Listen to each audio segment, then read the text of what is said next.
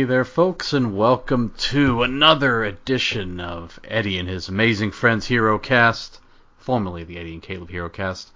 Joined this week's amazing friend is the same as last week's and the same as yesterday, but that podcast is lost in time, unfortunately. It is Simon at SGC Speaks on Twitter. Thank you for coming back 24 hours later, but unfortunately, technology, that'll happen with podcasting. Yeah, no problem at all. And thanks again for having me. Now, if this is, thankfully, we're reviewing a great movie, so it's no trouble at all for me to come in and reiterate some of the points I made. Now, if we were reviewing Batman vs. Superman or Suicide Squad, the first one, we might have a different conversation. Well, of all the weeks that this, and again, I just had to uninstall, reinstall the recorder. I don't know why it needed that done. It's never acted up like that before, but of all the weeks, this was the one week where I really did not want that to happen, because this week we are reviewing Spider-Man Into the Spider-Verse, and I mentioned the reason I bring that up is we've had a lot of coincidences on this podcast that I mentioned yesterday, but I'll mention them again for the benefit of those who have downloaded this. The Crow, of course, dropped on Halloween week. Couldn't plan that. I think it was the first Zorro movie. Maybe it's the second. Anyway, it dropped the week of January 6th, and the opening scene where Zorro stops an election from being stolen, so that was funny. And then last week, we had Aquaman with Jason Momoa, who was in the number one film as of a week ago. I think maybe Little Mermaid dethroned it, but this week, didn't plan it, even though I accidentally got the order wrong between this and Aquaman. Spider-Man Into the Spider-Verse dropping, I guess, the day before Across the Spider-Verse, the sequel, releases. So that might be the biggest coincidence we've had. Sounds like a pretty great coincidence to me. Yeah, and I didn't plan it. I know I dropped a couple best of episodes a month, 2 months ago, but I wasn't even thinking that far ahead, honestly. It just happened that way. So I'm pretty pleased about that. So hopefully we get if you don't have time to rewatch it, which I recommend doing, but if you don't have time to rewatch it, this is definitely your next best alternative, I would say. Absolutely. So diving into the time capsule, champions were the same as last week, so don't need to go over that. The number one song, Shake It Off by Taylor Swift, and her $900 concert tickets. Let's see. Came out in December of 2018. And I mentioned that this was the Christmas that I got the Spider-Man game for PS4. And speaking of, I think news just came out today, so kind of fortuitous if you're a glass half full kind of person, that the new Spider-Man game coming out will let you switch between Peter and Miles, and I believe Peter, for at least a part of the game, will have the Venom suit. So, very cool. That is definitely going to be a fun playthrough, especially as someone who has played the Marvel Spider-Man game and the Miles Morales follow-up a few years later. You can definitely tell that both these movies come out, both the movie and the game comes out around the same time, because later on in the film there is literally the suit associated with the Marvel Spider-Man game showcased directly in the movie. Clever nod, multiverse mayhem. I call it just another one of the many reasons why the love letters to Spider-Man as a franchise are some of the best you ever see. Yeah, it's I'm thinking the next one. I'm hoping it'll be even better. I mean, the early reviews are very positive. We'll get into the numbers here, but I don't expect it to be any worse than this one. It'd be tough to be better, but it won't be worse, I don't suspect. The budget for this film, which, by the way, the history with this movie, we both saw it in theaters. I saw it once. You saw it about 3 times, I think, 2 or 3. Yeah, absolutely. And I didn't expect it. I didn't get what I expected, but honestly, in a good way. Yeah, I thought this would be like a solid like 7 or 8 out of 10, but it did better than I anticipated. The box office budget of 90 million. Box office 384.3 million. That's a $294.3 million. 355.5 with the inflation puts it at 46 on the list, right below the Wolverine, right above X2. And we also speculated that the movie that drops tomorrow will do better, just because secret's out that this was actually good. It's not just a cartoon movie that you can skip. It's actually really good. So I think this built up enough fanfare over the past 5 years to get a good turnout this weekend. Absolutely, and it's really interesting how this movie, in regards to just the Spider-Man movie franchise, really speaks to how people speak about quality and finances. Because a lot of people will talk about a movie and say if it doesn't make a large amount of money, it's not that popular. But you'll be hard pressed to find anyone who has a strong negative opinion of this film. And I also find it really interesting about Spider-Man as a franchise, and jumping just a tad bit ahead into the future with this one, that both the highest grossing Spider-Man film and the lowest grossing, which is this movie, both deal with Spider-Man in the multiverse. Yeah, that's absolutely true. And as I mentioned yesterday, since we haven't gotten to No Way Home yet, the current highest grossing Spider-Man film is Venom. Although not by inflation. That would still be the original Spider-Man. Or no, sorry, Homecoming. Wait, no, it's the original Spider-Man, sorry. Yeah. With the inflation, it's original Spider-Man. Overall, it's Venom, of all things. But that will be dethroned, I suspect. Mentioned reviews. Critics, 97%. Fans, 93%. So, hard to do better than that. And Best Animated Film at the Golden Globes and Academy Awards. So we finally got a winner of a major award. No token nomination, even though it was Benicio del Toro who wanted animated films to be considered for Best Picture, which they should be. But I mean, we both agreed yesterday the Academy is never going to give an animated one the best picture because it's beneath them. So that's probably why they're not going to do that. Yeah. And sometimes as we all see through these award shows, sometimes they get it right and other times you'll question in their decisions. With this award, there's no doubt that they had one of the better films.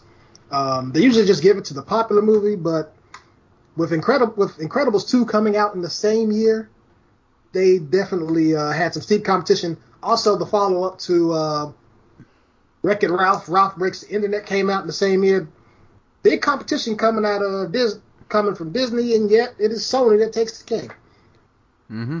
I'd be shocked if it didn't win again next year, because I'm trying to think what even animated movies coming out this year, like Elemental, which I don't think anyone's that excited about. Not really. Which I liked Inside Out, but I think this one might not be very good. I don't know. It seems like Pixar has trouble making money lately. We'll see. I forgot our plugs. On Twitter at EC_Hero and then Instagram at ECHeroCast. You can always get updates, like I tweeted last night, that the episode will be delayed by an hour. A day, not an hour. So if you follow us on Twitter, you already knew that. But if you don't, then you might be wondering, where's this episode? Well, hop on Twitter and you'll be able to see it. You can get into the cast. I mean, we mentioned yesterday it's very star-studded. The only one I wanted to really point out is it's going to be hard to recreate this rant, but I'll try. It was Nicolas Cage as Spider-Man Noir. And I mentioned, he's unironically my favorite actor because I mean, he above anyone else in Hollywood just gets that movies are supposed to be fun. They're not necessarily for asking these deep questions. It's like, no, people really just want to be entertained at the end of the day. And that's, he's won an Academy Award for Best Actor, so he's capable of it, but he at the end of the day gets that movies are just for fun and to be entertained, and you're always going to get that in his movies, even if it's bad. I mean, like Ghost Rider: Spirit of Vengeance. Kayla and I hated it, but Nicolas Cage did make it fun and tolerable. And in this movie, it's like you give him this role of this 1930s superhero that he based on a Humphrey Bogart film. I mean, you could tell he had fun with it. He was perfect for it. And I really enjoyed him in this, and I don't know if he's going to come back in the hero cast, so figure I just get it out now. Yeah. There was a lot of really solid and amazing voice acting, which shocks me because usually when these big movies come out, they'll get celebrities to do them to kind of hype up the movie, and sometimes their voices will work, other times their voices weren't. But here, none of the voices really stood out as problematic or took me out of the movie. I was thoroughly entrenched with each voice actor that appeared. You mentioned your favorite being Spider Noir. Mine was John Mulaney as Spider Ham. Which, not to take the shine away from the two big characters in the movie, Jake Johnson as Peter B. Parker and Shameik Moore as Miles Morales. Yeah, they were both very good. And I liked the difference, even though Chris Pine and Jake Johnson played the same Peter Parker, you could hear in their voice that one is the more heroic, the Chris Pine one was, the Spider-Man we suspect from the Sam Raimi universe. So, he had he had Mary Jane, he had, he was smart. They never really went into his finances too much, but I guess he did, and he was poor. But in this movie, he is the stoic Spider-Man that everybody loves, whereas Jake Johnson, he's kind of a bum. So he's still a superhero, still good, but and I didn't even notice this on Wikipedia. Chris Pine his Spider-Man was 26 years old, and Jake Johnson's was 38. So I didn't notice that. That's interesting. But so that's and again, you could tell from their voices, even though they were the same person, but not the same person. So I liked that. And yeah, Shameik Moore as Miles Morales, I thought did a really nice job. It's hard to do the high school voice of prepubescent, but he seemed to do pretty well at that, I thought. I bought it. Absolutely. Let's see. I believe that is pretty much everyone. I mean, there's a lot of, like you said, big names in here. Zoe Kravitz is a voice for Mary Jane. Haley Steinfeld as Gwen Stacy. Mahershala Ali as Aaron Davis. All did well. Let us jump into the plot then. So, we open with the Chris Pine Peter Parker, giving us a recap of his life, and as I mentioned, he's the Peter Parker, it seems like from the original trilogy, or at least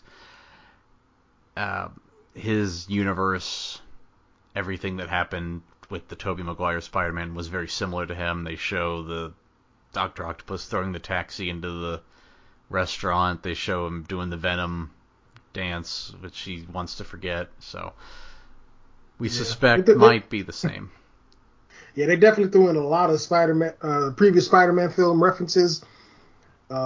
Even the small Tom Holland reference with the trying to pull the two buses and making sure they don't fall off of the bridge, similar to when Tom Holland Spider-Man was trying to keep that ferry together in Spider-Man Homecoming. So they let you know right away that this is a love letter to Spider-Man as a character and to the franchise as a whole. Yeah, pretty much, I would say. Then we meet Miles Morales. He's a typical high schooler, lives in Brooklyn. Mom's a nurse, dad's a cop, and he's awkward, but he is very smart. But he doesn't like school. He tries to get kicked out by getting all the questions wrong on a true and false test, which means you also knew the answer to get them all wrong. And I think I really like how they emphasize that he knows he's smart. School isn't the problem. It's just he wanted to be in school in his neighborhood, and so he views himself more as a down to earth type of person, I'm guessing. And I think he said in the movie that he thinks the school was elitist. But you know how it is when you got parents who want the best for you. They're gonna make you do what they think is best, whether you like it or not. And you definitely see that on display with his father. Yeah, his dad, Jefferson Davis, who embarrassed him as he was going to school for, I don't know if it was his first day, but gets on the loudspeaker, says, "You didn't say I love you." So Miles also has an uncle named Aaron Davis. Miles likes him, but his dad doesn't seem to like him too much. He's the black sheep of the family, I guess. And after school, Aaron takes Miles to this abandoned warehouse. He gives him advice on women. He gives him terrible advice on women about touching their shoulder and saying "hey." Don't do that. He takes him to this abandoned warehouse. They make graffiti art. When there's like a spider that teleports into existence, I guess, and bites Miles, but he just kind of smacks it off and goes about his day. Doesn't really think much of it. The next day, though, he exhibits these weird new spider powers. He gets his hand stuck in Wanda's hair. That's his high school crush, by the way. And he can stick to walls. He has other powers, which we will later see, but those are the main ones. And while he's sticking to like the side of a building and he finally is able to get back into the building, he noticed that he said the exact same thing that Peter Parker said in the first issue of Spider-Man, which was just casually laying there, even though it's like a $25,000 comic. But yeah, that was kind of bizarre because we later learned that people didn't know that Peter Parker is Spider-Man in this universe. So the question becomes, did Spider-Man just tell his story to somebody one day and just left out parts that would make him, that would identify him? Is this like the Logan, where there are comics about the X-Men or Spider-Man in this case, and they're basically just based off a true story to an extent? But that was the most bizarre part I saw. But they let you know right away, don't take everything so seriously in this film. Yeah, no, it's a good point. They don't really mention how there's a comic that tells you Peter Parker is Spider-Man when no one knows that. But maybe the comic teleported in from our universe, the one you and I are in right now. I don't know. So Miles goes back to where the spider bit him, and he examines it, and then it just kind of erases itself from the universe. Then he gets what did he get? He got they teleported in to another universe. They being Chris Pine, Peter Parker, and then Green Goblin, who is an actual goblin monster, and they're battling. So yeah, they make it. They really emphasize through this early scenes. You can really tell where they got their inspiration from this. For those who don't know, the comic book where this universe is somewhat based on is the Ultimate Marvel comic run that they had a couple of years back. In that run, when Peter becomes the Spider-Man and Norman Osborn tries to take the formula, takes his blood to give himself those same powers, and instead he turns into the Green Goblin. Except there, he was just more like a big a bigger man, and in here he's basically a dragon. Yeah. Well, it's don't mix your DNA up, I guess. So so Miles is watching Spider-Man fight the Green Goblin. Spider-Man at one point saves Miles and notices that he's got spider powers too, and he says, "Hey, I'll mentor you and train you after we, stop this attack." And he's got basically it's a big machine that messes with the dimensional portals. That's why they're there. Incoming, Spider-Man is attacked by the Prowler, who shows up. And during all this, Kingpin, Wilson Fisk, he's watching the battle going on. He fires up his machine, starts warping time and space. Spider-Man is hurt badly by this big explosion. I think Green Goblin died during that. Yep.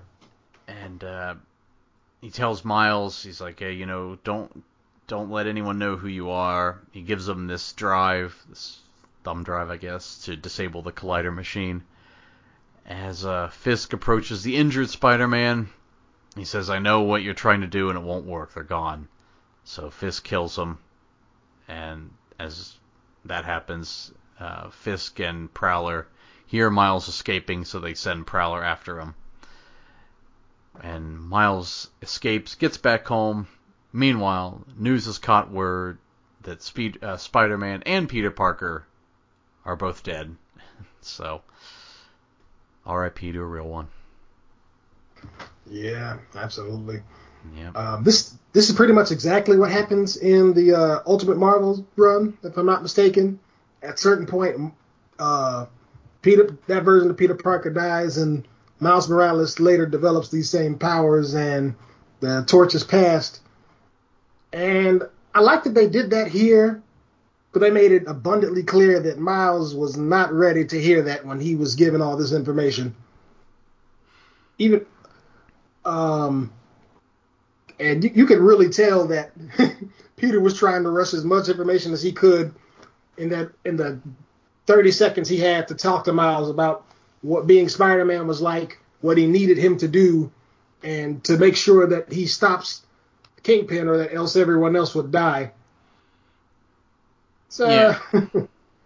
really, I'm pretty sure he knew that he was done for. Oh, yeah. That's why he told Kingpin at the very end, like, they're not coming back. It is funny that they told everybody that Spider-Man and Peter Parker are dead. Because I remember I don't remember which one, but there was a Batman where he died, and they decided not to remove his mask and respect his anonymity, although I think people would figure it out when Bruce Wayne is also gone missing. I think you're talking about the Dark Knight Rises? Well, not the movie. It was... a comic? Yeah. I mean, he's died in a few of them, so I don't remember, but... I do remember that... I forget what it was called. It was an animated Spider-Man. It wasn't very good. They went to it was Spider-Man. He went to an alien planet or something, and he gets on this when he's aboard the rocket to go off into space. He tells everybody as Spider-Man, "Hey, I'm Spider-Man and I'm leaving. Sorry." And then he's like, "Oh, better cover for Peter too." And then he changed his voice. He's like, "Oh, I'm Peter Parker, and I'm going with Spider-Man, and I mean, I'm a reporter. Why wouldn't I go into space?" It's I'm sure no one will be able to crack that code. But anyway, yeah, Peter and Spider-Man both dead. So, yeah, they send Prowler after him. Oh yeah, I heard he said that. So. Miles buys a Spider-Man costume. A lot of people are buying these Spider-Man costumes. But he buys it from Stan Lee, who says that he'll miss him. Extremely sad, considering he would die either later in this year or early in 2019. And it's really interesting that his last cameo in a Spider-Man movie was this one. But more importantly, his upcoming last cameo was in Avengers Endgame. So he is both last featured in one of the best comic book movie, considered by many to be one of the best comic book movies for featuring Spider-Man. And with the MCU, he's featured in the most financially successful comic book movie of all time. Yeah, I mean, coming up on the final Stan Lee cameo. And to think, the first one was him reading the opening monologue to Toxic Avenger. So at the eulogy or the funeral or whatever, Mary Jane, she shows up. She says, "We're all Spider-Man," and this is where Miles is like, "Oh, she's counting on me," and the guy next to him is like, "I don't think she means you specifically. It's more of a metaphor." Little did he know. So later on, Miles looks at Peter's grave when he's approached by another Peter Parker, who Miles zaps with his electric shock. That's one of his other two powers that he has. But this Peter tells us a little bit about him. He's not as heroic as the dead Peter Parker. He's divorced, broke, and slightly out of shape. Lives in a dumpy apartment, it seems. Yeah, they really. Yeah, he's. I think he already said older, but they really want you to get the emphasis and the differences between the two. Whereas Peter Parker of this universe is younger, like you said earlier. He's a little bit more hopeful. He feels more heroic. This Peter B. Parker is just basically done with being a hero. His life is a wreck. He married Mary Jane, lost Aunt May, lost his money, and divorced Mary Jane, all because she wanted kids. Yeah. And you can really tell when he got to this universe, he probably felt even worse knowing that there was another version of himself who, despite the setbacks, managed to keep the pieces together.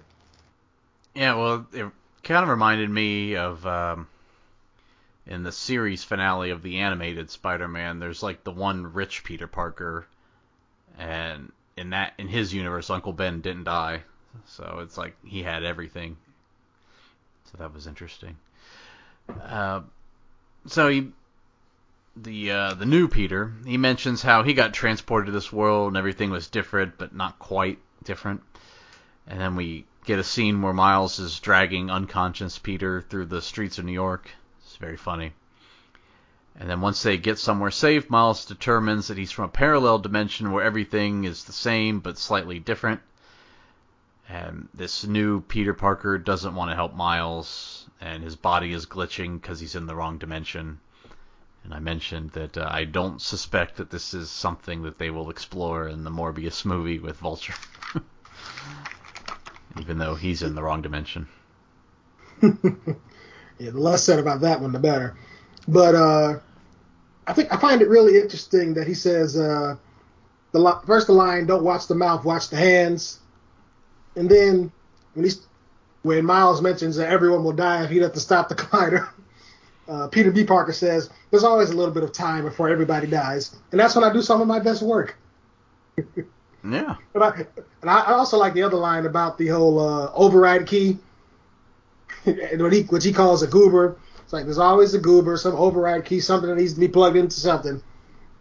Really emphasizing that he's done this 1,000 times before. He's not even fazed by hearing that there's an override key. He's like, "Oh, you got one? Give it here." Well, yeah, and that's I'll mention it now, but the chip that he had, it gets fried when Miles shocked new Peter. So yeah, Miles tells Peter about the collider, and that's gives him the flash drive, but it's fried. And Peter finally agrees to train Miles after he guilt trips him, but it's not great advice. It's just baby powder and clean your suit, and you know. But he does come up with a plan to infiltrate the lab, get like a new flash drive, I suppose. And Peter sneaks in to the lab, but Miles sees Kingpin and Tombstone show up, so Miles goes in to warn Peter, so then they end up both sneaking in. This is where Miles discovers that he can turn invisible, which none of the other Spider-Men can do. And Peter, meanwhile, distracts this scientist who's like examining him. And Miles gets the hardware, but the scientist examining Peter is actually, and I think we determined maybe Dr. Octopus's daughter, but it's a female Dr. Octopus either way. And yeah, she attacks both of them. We also see that Wanda works at this place, so keep that in mind. There's so many things to talk about, even from those, what is that, like 10, 15 minutes? Yeah. I appreciate the comic book panel transitions they do here, because it reminds me immediately of the 2004 Hulk movie, and how they had the right idea, and you could see what they were going for, but it just didn't work with the medium they were given. It looked incredibly stupid, especially with the death of that one scientist whose name we forget. But everyone knows exactly what we're talking about with the whole flame transition, so bad. Freeze frame. Then they really utilized the Sunflower Song by Post Malone and Sway Lee and really incorporated it into the actual movie. He hums it. Miles is humming it when he's introduced, and he's humming it when he's trying to relax from sticking to the ceiling. And it's funny I mentioned that song because, if I recall correctly, it's become I think it's the highest certified single in US RIA history. And to put that in layman's terms, the song went platinum like 18 times. Goodness. And I also just want to really just point out, I was completely shocked by the Olivia Octavius reveal. I knew she was going to be some villain when she said, "I can't wait to watch." I was like, oh, so she's a bad guy. And then they said Olivia Octavius, and my mind was completely blown. Anything I expected to understand from this movie, I just immediately was like, you know what? Stop trying to guess. Just enjoy the ride. Yeah, I had forgotten that she was a Dr. Octopus, too, so that was a good surprise.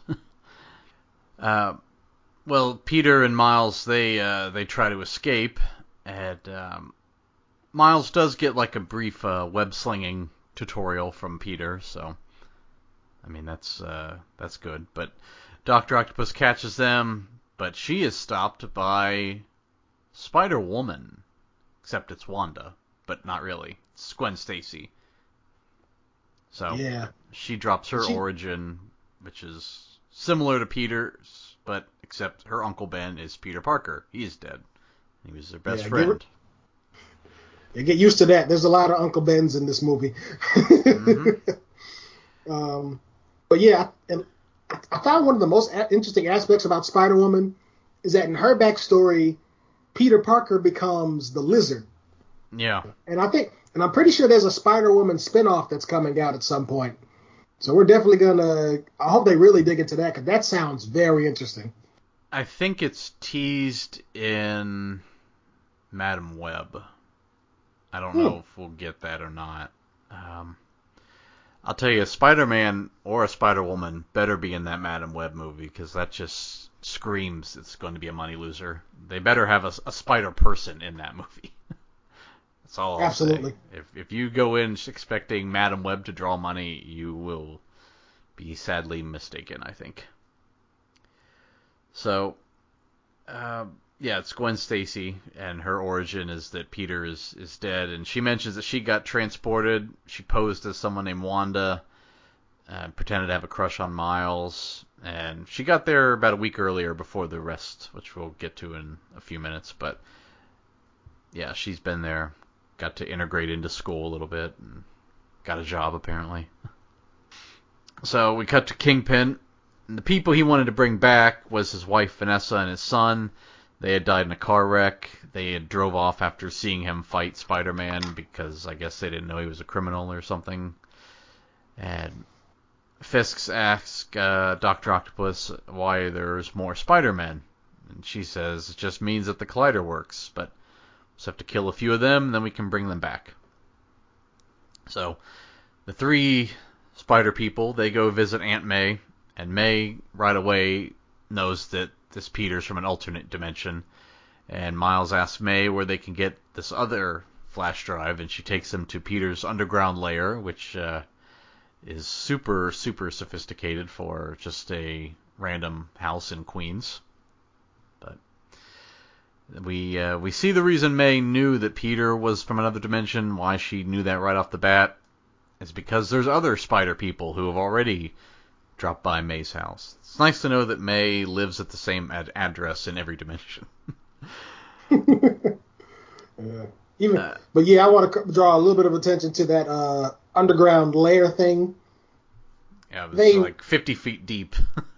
Yeah, that's the only thing I really struggled to get. I was like, okay, clearly Tony Stark, who else is rich in Marvel?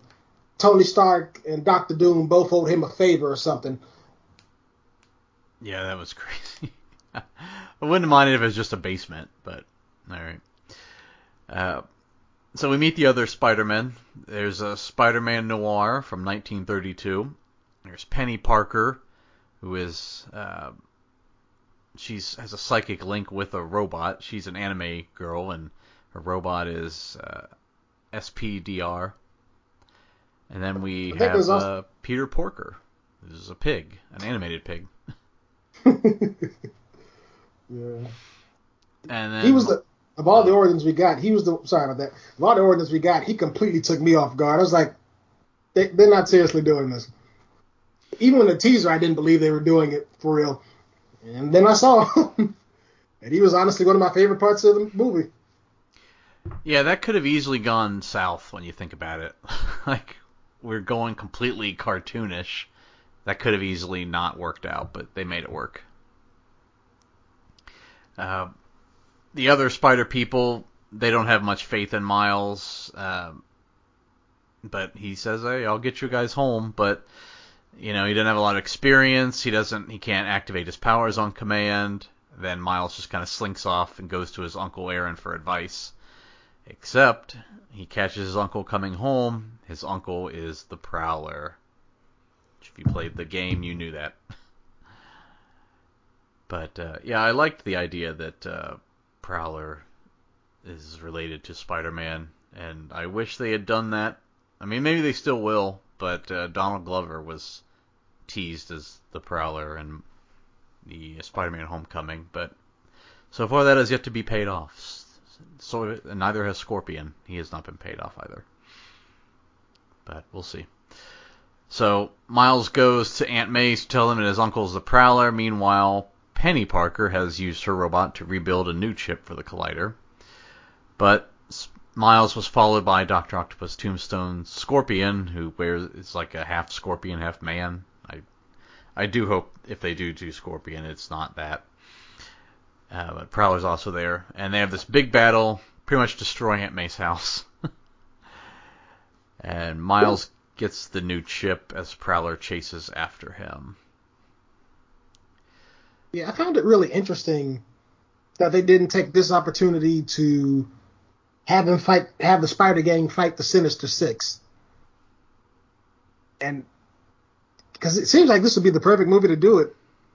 We're already familiar with a bunch of his villains because we've obviously watched the previous movies and they referenced at least two different Spider-Men. So I'm surprised we didn't see just a little bit more coming out of this.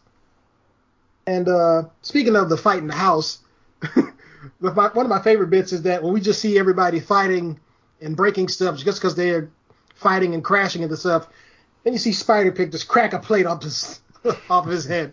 Just because. Yeah. So I mentioned Prowler. He's chasing Miles, and he finally catches him on a roof, and he's about to kill him when Miles takes his mask off. So Prowler stops. Fisk radios in telling him to finish the job. Prowler kind of like pulls the mask back down, which I thought was a nice touch because he doesn't want to think about the fact that he's about to kill his nephew. But he can't do it. He can't bring himself to do it. So Kingpin just shoots him, and there's always an Uncle Ben. Mm-hmm. So Miles pulls his uncle to safety, and Aaron tells him, "You are the best of us, keep going," and then dies. And just then, Miles' dad shows up. He sees that someone dressed like Spider-Man is standing over Aaron. He turns invisible. He runs off. Then his dad sees his brother is dead and puts out an APV for Spider-Man. Yeah, they did a pretty good job setting up Officer Davis's dislike of Spider-Man. He mentions it in the car ride with Miles earlier. When Miles sees Spider-Man during that explosion and comes back to his house, he asks his dad again if he really dislikes Spider-Man, and he says it again. So now, knowing that his father thinks that he's responsible for his uncle's death, while feeling guilty for his uncle's death, is probably layers of trauma. It's really sad, honestly.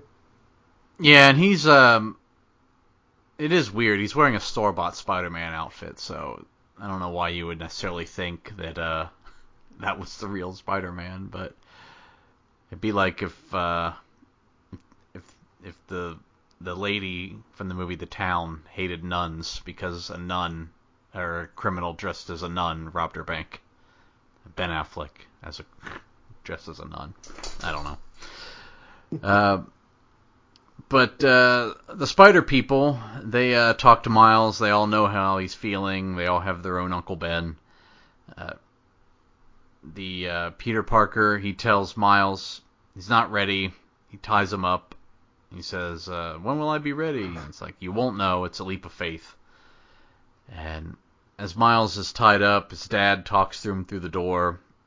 Miles kind of gets like his pep talk, I suppose. He uses electricity to cut through the webbing, and he realizes he can use his powers on command now. So he grabs a spare suit from the spider lair, paints it black. He almost catches up with the Spider people. They're about to sneak into the Spider-Man benefit thrown by Kingpin. And this is where Peter Parker... Well, actually, before we do that, we discovered yesterday there's never been a bad Kingpin. No, Even in the bad movie, like Daredevil, Michael Clark Duncan, I thought was a good Kingpin. And the animated Spider-Man was a good Kingpin. Vincent D'Onofrio is a great Kingpin. Liev Schreiber, we really like, is the voice of Kingpin. So, yeah, what I appreciate the most about each of his appearances in different mediums is, at the very least, they understand that the character is a generous man of the people by day and is a criminal by night. So his public-facing appearance is that of a donator, a builder, someone who comes into communities to help, to refurbish, to rebuild. He cares about the city, and he's this great guy, which is why he's having the benefit in Spider-Man's honor, claiming that they were close friends. Meanwhile, we all know that he's responsible for his death directly, in more ways than one, because he's the one who gets the final blow on him. But no one else knows that except the people involved. yeah. Touching back on Miles coming into his own as his powers, it was a really great sequence with the song "What's Up, Danger." When he was learning how to use his powers earlier, he saw a tall building, went to a shorter one, fell down, cracked the override key. But here, he jumps off the tallest building he can find, he webs himself back up and starts swinging around just as gracefully as everybody else, and really just coming into his own as the new Spider-Man for this New York. And one more thing I wanted to add was just the fact that I thought it was really interesting that when Miles was falling off the building, the audio was falling with him, and as he's rising, as he's swinging up, the audio comes up with him. It was honestly probably my favorite sequence in the entire film, with one that's pretty close to it, and I'll get to it when it comes up. I just thought of something. Only one person has done a live-action Kingpin and voice for Kingpin, which was Michael Clark Duncan in the MTV Spider-Man show, which is super underrated, but only one season, sadly. So I always bring that up whenever I get a chance, and I've been made fun of for it, but that's okay. I don't mind. So yeah, there's this big party. The waiters are all wearing Spider-Man masks, which is, not the best taste, but whatever. and the spider people determine they can sneak in very easily because of that. And this is where Peter meets MJ, and he uses the opportunity to apologize, even though she thinks he's talking about not having bread at the table. So that was pretty funny. But below the party is the room with the collider. They fire it up, looking for Kingpin's wife and son. Time and space start warping again, and Peter Parker determines he'll sacrifice himself to blow up the collider. The villains all show up to stop them. Just as Dr. Octopus is about to kill Peter, Miles shows up and stops her. And during this, Penny's robot gets damaged, which makes her sad. That's disappointing. Yeah. They set up that the psychic link that she had was not only just with the robot, but with the spider, but the robot itself was built by her father. It took me a second watch to really understand that point, and I feel like her character's probably the only one who needed a little bit more development for that to really stick. But I think it gets its point across relatively well. I also had just one weird question I needed to get answered. Why did MJ attend the memorial, the little dinner they had? Because are we to believe that Peter only talked to Aunt May about his spider stuff? Because she knows that he was Spider-Man, and I'm sure she knew a few of his villains. So why would she attend that event? They never really made that clear. It's relatively minor, and it's probably one of two contrivances that happen in this movie that don't make any sense. Because you would think that the spider-themed waitstaff would not come back into play for anything else, but it actually explains one of the reasons why his father, Miles' father, Officer Davis, is there. He's putting an APB out on Spider-Man, and he figures that there's a chance he might be able to get wind of him if he goes to that event, because there are a bunch of people dressed like Spider-Man. And they know for a fact that there are Spider-Men in town who are doing things, because he found Uncle Aaron chasing down the Spider-Man who was in that battle at Aunt May's house. There was really great writing in this movie, and better than a lot of people I think even recognize. Yeah, the only way to answer your question would be if Peter never told Mary Jane that Wilson Fisk is the Kingpin. I think that would... I don't know. To me, that would be the only reason. But the other thing didn't mention this yesterday, but I will today. I did not know this, but Penny Parker was originally going to be Silk, who is another spider person. It's a Korean-American Spider-Man. Well, Spider-Woman. But they opted with Penny Parker just because she's different enough. I kind of hope in the movie tomorrow. I know we're getting... I read a couple of the Spider people we're getting. Obviously, we're getting Gwen again. We're getting... I think there's a pregnant Spider-Man. Or Spider-Woman, sorry. I hope... I don't know if they will. I would like to see the Japanese Spider-Man from the 70s who shoots criminals with a gun and has a robot suit. I would like to see him show up. I don't know. You can watch some of those on YouTube. It's very funny. So hopefully we get the Japanese Spider-Man. So yeah, as I mentioned, the robot Spider-Man is no more.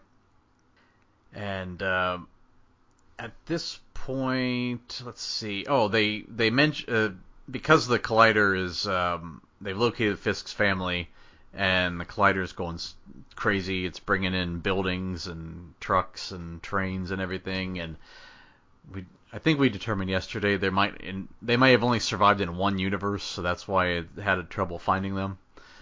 And it's bringing them through the portal. Yeah, it definitely took a long time. Yeah, so at one point they're like, this fight with Dr. Octopus is going to be tough, and then she's run over by a semi, so she's gone. I think, Scorpion also had an anvil dropped on his head by Peter Porker, so he's gone too. Not after saying that's all, folks. Yeah. Which led to a pretty interesting fourth wall break. Is he allowed to say that? Like legally? I don't think Spider-Man Noir got to kill anybody. He should have killed Tombstone. Oh well. So Miles then uploads the drive into the collider, disables it. Miles opens up a portal. Penny goes in first, then Spider-Man Noir with his Rubik's Cube to bring it back. Then finally,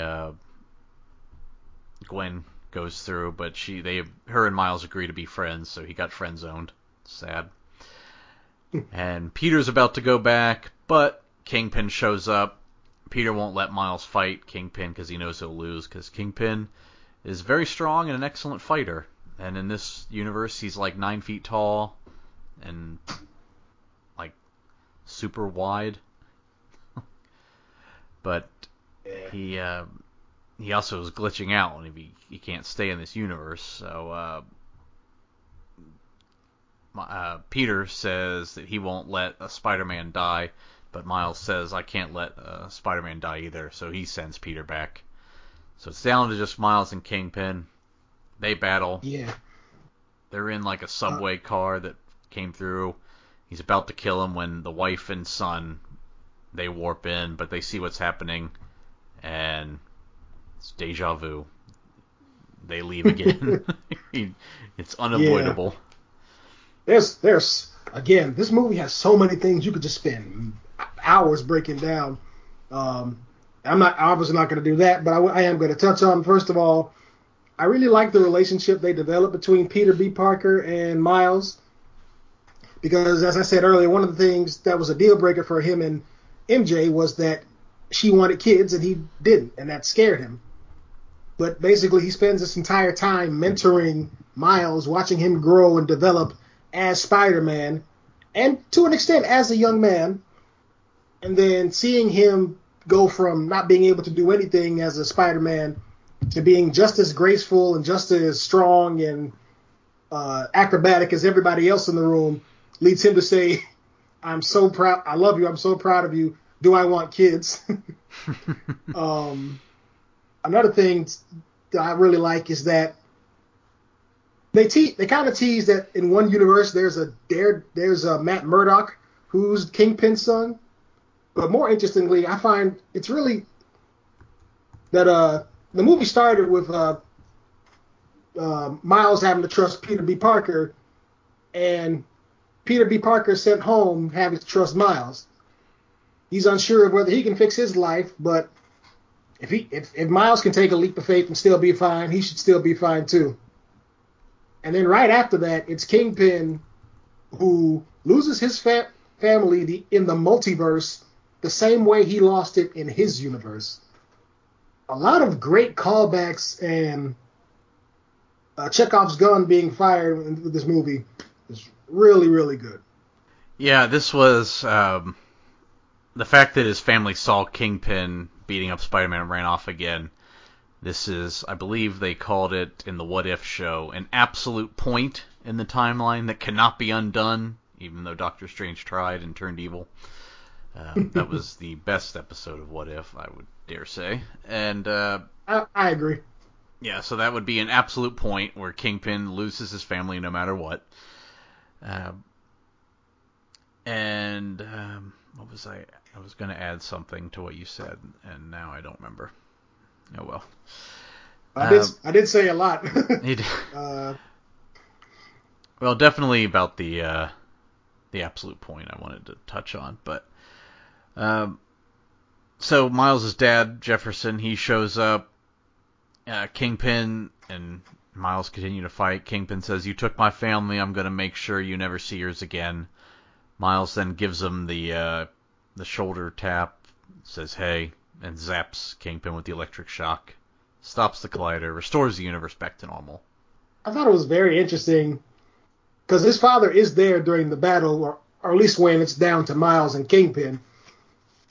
And so when Kingpin thinks he's about to kill Spider-Man, he hits him with the same move that killed Peter Parker. But of course, Miles has the potential to be a lot stronger than everyone, and also he didn't have a massive explosion and a bunch of metal hitting his face like his universe Peter Parker did. And so it's his father who encourages him to get back up, and it's really his uncle Aaron who delivers the final blow on Kingpin through Miles in a way. Yeah, Miles he's least experienced, but he's probably the strongest of all the Spider-Man, Spider people. I don't know. Although we'll see. we got plenty more next tomorrow. We'll see. So afterwards, Miles, he's dressed as Spider-Man still, but he meets his dad. We kind of get the idea that his dad probably knows that that's Miles, but he knows he didn't kill his uncle. I don't know. It's not clear, but we'll find out tomorrow if he knows. But it's kind of implied that he did know that his son was Spider-Man. It'd be hard to miss it given the hug he gave him. Yeah, that is true. Oh, I remember what I was going to say. When you mentioned the Daredevil working for the Kingpin, that was also in a what if Daredevil was employed by the Kingpin. I think that was a good one. So we also see in the other dimension, Peter, he's going to go make up with Mary Jane with some flowers, and they don't see him making up, but she seemed happy to see him, that he was there, so that's a good sign. Given the slight intro to how their life panned out in Across the Spider-Verse, yeah, she was very happy to see it. Yeah, I mean, it wasn't like an Eddie Brock and Anna situation from Venom where she was like, why are you following me? Meanwhile, Miles, he's decided he's going to take on responsibility as this universe's only Spider-Man. And he goes to lay down in bed when a portal opens up above his head. It's Gwen on the other side, and she contacts him and says, hey, if you've got a minute. So it's implied that she has a way to now travel in between dimensions. We roll credits, but of course we wait, because meanwhile, in Nueva York, a woman, we don't see who, she explains about the multiverse to somebody. That somebody is Miguel O'Hara, Spider-Man 2099, who gets a bracelet to transport to other dimensions. He goes back to the beginning, which should have been Spider-Man Noir, but it's not. It's just a Spider-Man trying to stop a random bank robber, and then we get the Spider-Man point meme. It's very funny. And yeah, that is it. And Spider-Man 2099 is going to be a big part of the movie that comes out this week. I don't know if I don't think he's a villain. He's just more of a problem. I think is how that goes. Yeah. Again, there are so many things that are just packed into this movie. Like I said earlier, Arthur Davis clearly has that problem with Spider-Man. But once he sees that he's basically the only thing between us and between people and annihilation, he learns to respect him as a hero in his own right. Though I think he said he did like his cereal, so there was always a little bit of potential for him to turn around on that. But it's crazy that he gets to make up with his son in two different ways, and I'm really interested to learn whether or not he knew who that was. Yeah, and like I said, it's got my favorite quote in the movie where it says, "Anyone can wear the mask. You could wear the mask. If you didn't know that before, you do now. Because I'm Spider-Man. But I'm not the only one." It's a good quote. It is. And I forgot to mention the end one of the end credit scenes of Venom after the Carnage teaser was the Peter being dragged behind Miles through the subway and through the streets of New York. So we got a rare trailer at the end of a movie. So that was something. So I'm sure there'll be post-credit scenes in the movie tomorrow. In fact, let me look it up now, and while you give your score, even though I already know what it is. Yeah. It's very rarely that I see a movie that I have little to no problems with at all, but this was, in my opinion, one of the greatest comic book movies of all time. It had amazing animation. There was so it took a crew of over 140 animators to make this film. There was differences in animation even throughout the film because Miles was animated at 12 frames per second, while Spider-Man was animated at 24 frames per second. And that mattered because it showed that Miles is a little rough around the edges with his powers and his abilities, while Peter Parker was extremely comfortable.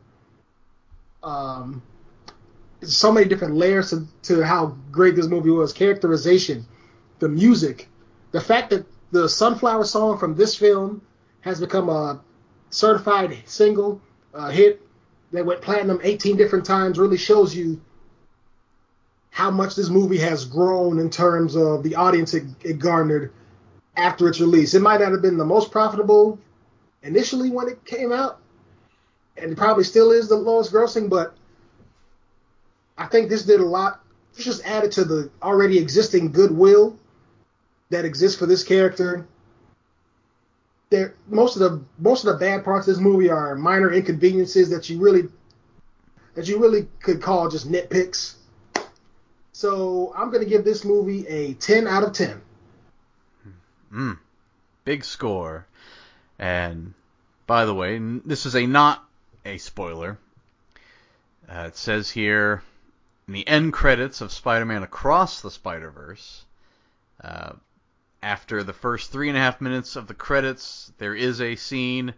It says it isn't exactly an extra scene or anything new, but it's worth watching. So that's all it says. So, and then after the credits, actually, let me see. I think it might just be the animation of the credits runs for 3.5 minutes, but it's worth watching. And then at the end of all the credits, it says Spider-Man will return in Beyond the Spider-Verse, which we already knew that they made these movies back to back. Still, 5 years in between movies. I know they delayed with COVID and everything, but it takes a while to make these. Even if COVID delayed it by a year at the most, which it's animated, so you could probably still do a lot, not going into the office. But still, 4 years is a while. But they did make 2, so that's cool. I'm going to give this movie a 9.5. It's really, really good. A few of the nitpicks you mentioned, but yeah, this was 2018 was peak superhero year. I mean, just the lowest scored movie was Venom at 6.5. So we were so spoiled in 2018. Yeah, Infinity War, which got double tens. Black Panther 8.5. Deadpool 2 8.5. Incredibles 2 8.5 and a 9. Ant-Man and Wasp 7.5 and 7. I mentioned Venom was a 6.5. Aquaman 7 and 8. So yeah, this was, what was the year we determined was the bad one? Was it 2016? I think. No, it was earlier than that. It was whatever 2004? Well, 2000. Yeah. Yeah, I think it was. Or no, maybe it was 2013. Yeah, it was 2013. That was the year that was the opposite of this, because 2013 had G.I. Joe Retaliation, which is a 4.5 and 3. Iron Man 3 got a 6.5 and 5.5. Man of Steel 2 6.5s. Lone Ranger double 3s. The Wolverine, which was good, 8.5 and a 6.5. Kick-Ass 2 was a 5 and a 4. And Thor Dark World 5.5 6. And then, just to make matters worse, RoboCop kicked off 2014 with a 2 and a 5. Jesus. Yeah, it was rough. But 2018 is good. We're rolling into 2019 next week with Glass. It's been too long since, gosh, how many weeks has it been? 1, 2, 3, 4, 5 weeks since we've had Samuel L. Jackson on the podcast. That's way too long. So he'll be back next week. Fortunately, you have to buy it on Prime, Google, whatever you want. I'll probably rent it from the library.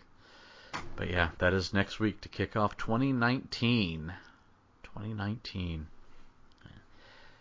Glass, the conclusion of the Unbreakable trilogy. So, the M. Night Shyamalan superhero. But yeah, that is that was Spider-Man Into the Spider-Verse. Hope you enjoy the next movie, Across the Spider-Verse. So I got my tickets. I'll be there tomorrow. I know you will as well. And we will... not tomorrow for me, but I'm definitely going to see it this weekend. So. All right. Well, good. I mean, as long as it's over the weekend. I don't like to... If it's a movie like this, I know it'll be spoiled if I wait too long, so I don't want that. Oh, absolutely. And with that being said, I'll get out of here on a quote from Spider-Man Noir.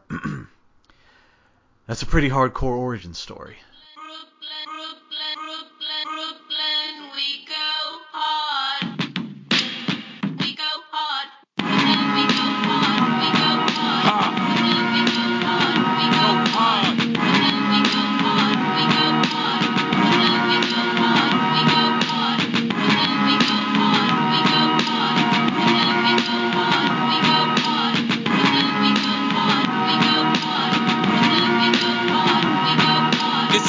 Hoodie rap.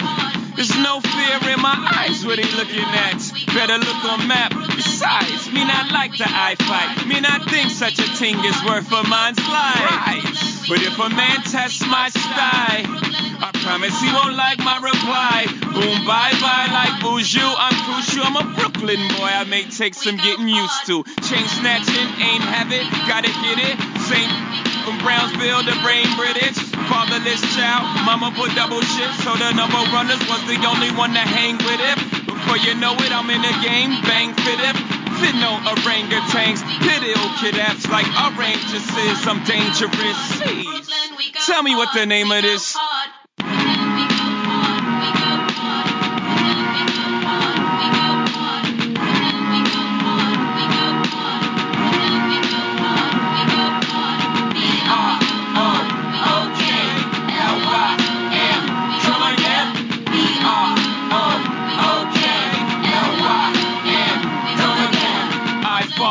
I Brooklyn Dodger them. I jack, I rob, I sin. Oh man, I'm Jackie Robinson. Except when I run base, I dodge the pen. Lucky me, luckily they didn't get me. Now when I bring the nets, I'm the Black Branch Ricky from Brooklyn Corners.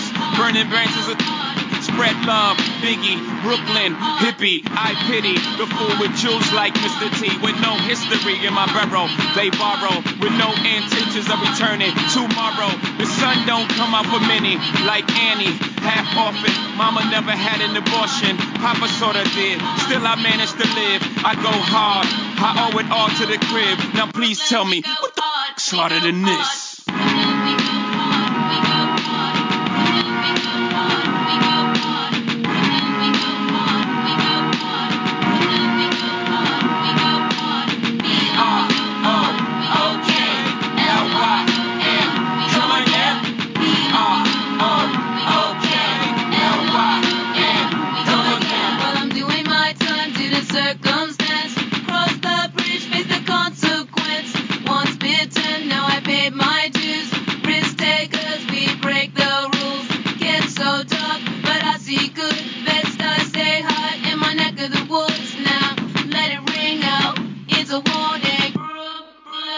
Let it be sworn in, gotta make it